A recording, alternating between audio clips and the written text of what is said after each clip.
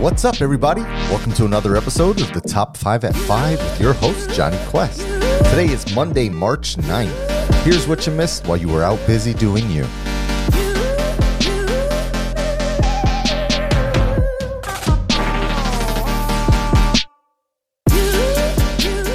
If you're lucky enough to have a 401k and you haven't looked at it in the past few weeks, don't bother checking it out today.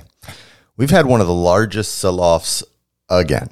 I'm talking Valentine's Day Massacre bloodbath. As of this writing, we're looking at losses in the Dow of almost 2,000 points, or 7%. The S&P 500 over 7% down, NASDAQ down over 500 points. Got so bad this morning, they had to pause trading for 15 minutes after the so-called circuit breakers were triggered. So what the hell is sparking all this sell-off still? Is it just the COVID scares? Well, that's definitely a part of it. If people are scared or can't go to work, then the public isn't spending money on things, except hand sanitizer and Lysol. So this causes economic pressure. But today's sell-off was also pushed further when this past Friday, Russia decided to balk at a proposal from OPEC, a group of the main countries that produce the dinosaur-aged fossil fuel oil. You see, Russia has its eyes on the prize, which has always been global domination. OPEC wanted to limit production of oil by 1.5 billion barrels a day to help prop up energy prices by limiting supply.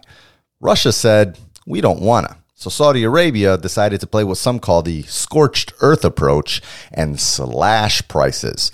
See, it cost them the least to produce oil, but guess who loses the most in production? U.S. shale companies. They've been flooding the market and making competition harder for the OPEC countries and their allies. And now they're getting the squeeze put on them. So it looks like we're headed towards an all-out price war between OPEC, Russia, and other states, which is why oil prices dropped some 25% overnight. And the market has responded with a wild day of sell-offs as this directly impacts U.S. business. Sure, gas prices might go down temporarily, but hopefully after this, you'll understand the bigger picture here. And while you would think it'd be a good day for them, it was another huge flop for the no-fee stock trading app Robinhood. Not only did their app fail to effectively work last week during the largest trading days in history, once again, they had to report to the public that, quote, trading is currently down on Robinhood and we're investigating the issue. Not exactly the statement they were thinking they had to make this morning. They were back by 10:30, partially, but customers are losing faith. Not to mention, there's this virus thing going on in the world. It's causing a lot of grief for some people. Have you heard of it? Well, I've got some updates. I really tried to avoid this topic last week as much as possible. I'm trying to provide interesting news to you all, and you probably hear about COVID-19 at least 19 times a day already. But some things have progressed since last week, so let me give you a quick rundown of what's happened here in the U.S. and globally. So first, northern Italy is on complete lockdown until at least April 3rd. No one is allowed to travel in or out of the Lombardy region and about 14 other provinces. Museums, theaters, resorts, wineries, they're all closed, really killing tourism and thus the local economy. But with 233 deaths and almost 6,000 cases already, it may be necessary. Things are running rampant in Italy.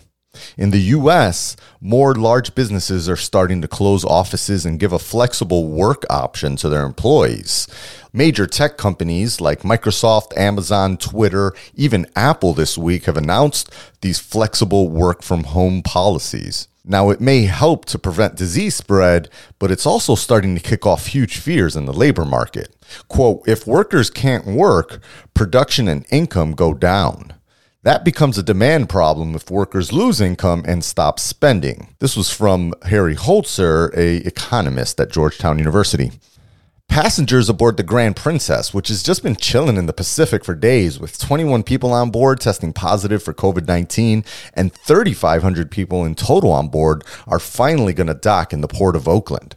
And now we have a third Princess cruise ship, which has been given a no-sail order by the CDC and is stranded off the coast of Fort Lauderdale. The U.S. death toll has gone up to 22 with about 560 cases across 34 states. By now, I'm not sure why anyone is still taking cruises. They're just like petri dishes at this point. I've never been a fan, but much less so now. And as I'm writing this, I see that the U.S. State Department has issued a warning for Americans not to board cruise ships. But China case numbers are actually going down. Students are returning to schools, employees are going back to work, and most importantly, those temporary hospitals are closing shop due to lack of demand. Few new patients. So, before you get all panicked, remember, please, the major warnings are for those over the age of 60 and those with underlying conditions or compromised immune systems. For the rest of you, be clean, and stay healthy. We'll survive this. President Donald Trump loves himself a good old-fashioned corporate shakeup as much as any other capitalist, as we've seen him do plenty of times with his staff over the past 3 years. With an apparent executive office turnover rate of about 80%, according to the Brookings Institution, you gotta wonder when the professionals are gonna finally show up. And then you see about 17 positions of his core decision-making team have been replaced multiple times. This weekend's latest shift has had 4 different names attached to it already. This Friday, President Trump let Mick Mulvaney, who was technically only in an acting capacity for about a year, go on to greener pastures, Northern Ireland, as he welcomed his favorite Lambeoho, Mark Meadows, as his new chief of staff. Longtime Trump supporter and TV defender, he's a regular in the West Wing, has close ties with Jared and Ivanka, and can usually be caught on late-night phone calls with the president, advising him on a range of topics. One thing to his benefit, though, he does have ties with both Democrats and Republicans alike. Will that really help this administration with negotiations and compromises? Not when Mr. Deal is in charge. See, I doubt it, but we shall see. At some point in the future, there might be an ad right in this moment that I am now speaking, but not today. Today, I just want to tell you, I love you all. Thanks for listening. You guys rock and inspire me to do this daily. I appreciate you. Back to the news. In an update to one of our first stories on this show, Amazon never stops finding new places to win, and they're planning on doing it with Amazon Go.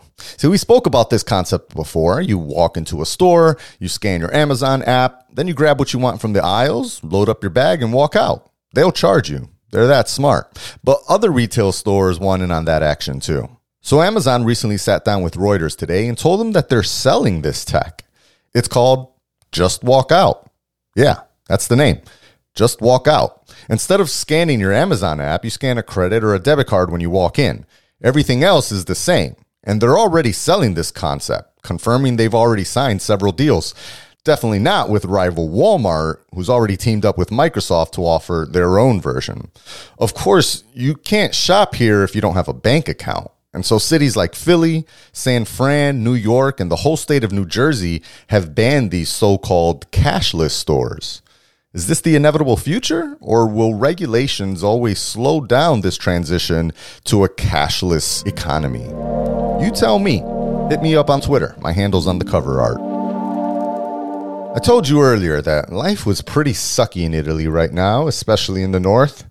233 deaths, 6,000 cases of the coronavirus, and you can't even jump on a train and get out of town anymore. So what do you pray for when you're trapped in the house?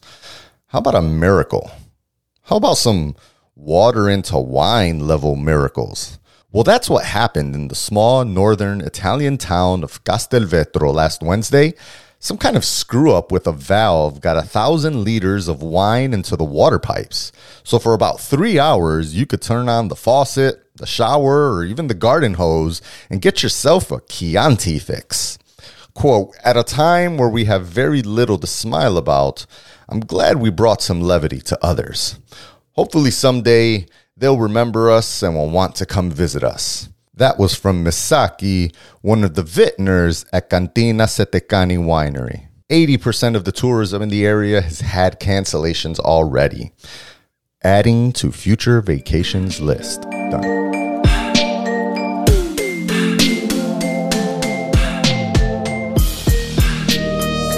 Well, my beautiful people, that's your top 5 news stories of the day. So 23 years ago today, we lost Big Papa, the notorious B.I.G., a.k.a. Biggie Smalls. Start your week off right. Go listen to Juicy tonight. Remember, at one point, it was all a dream. As always, stay focused, proud, and stay dedicated. I got you with the news.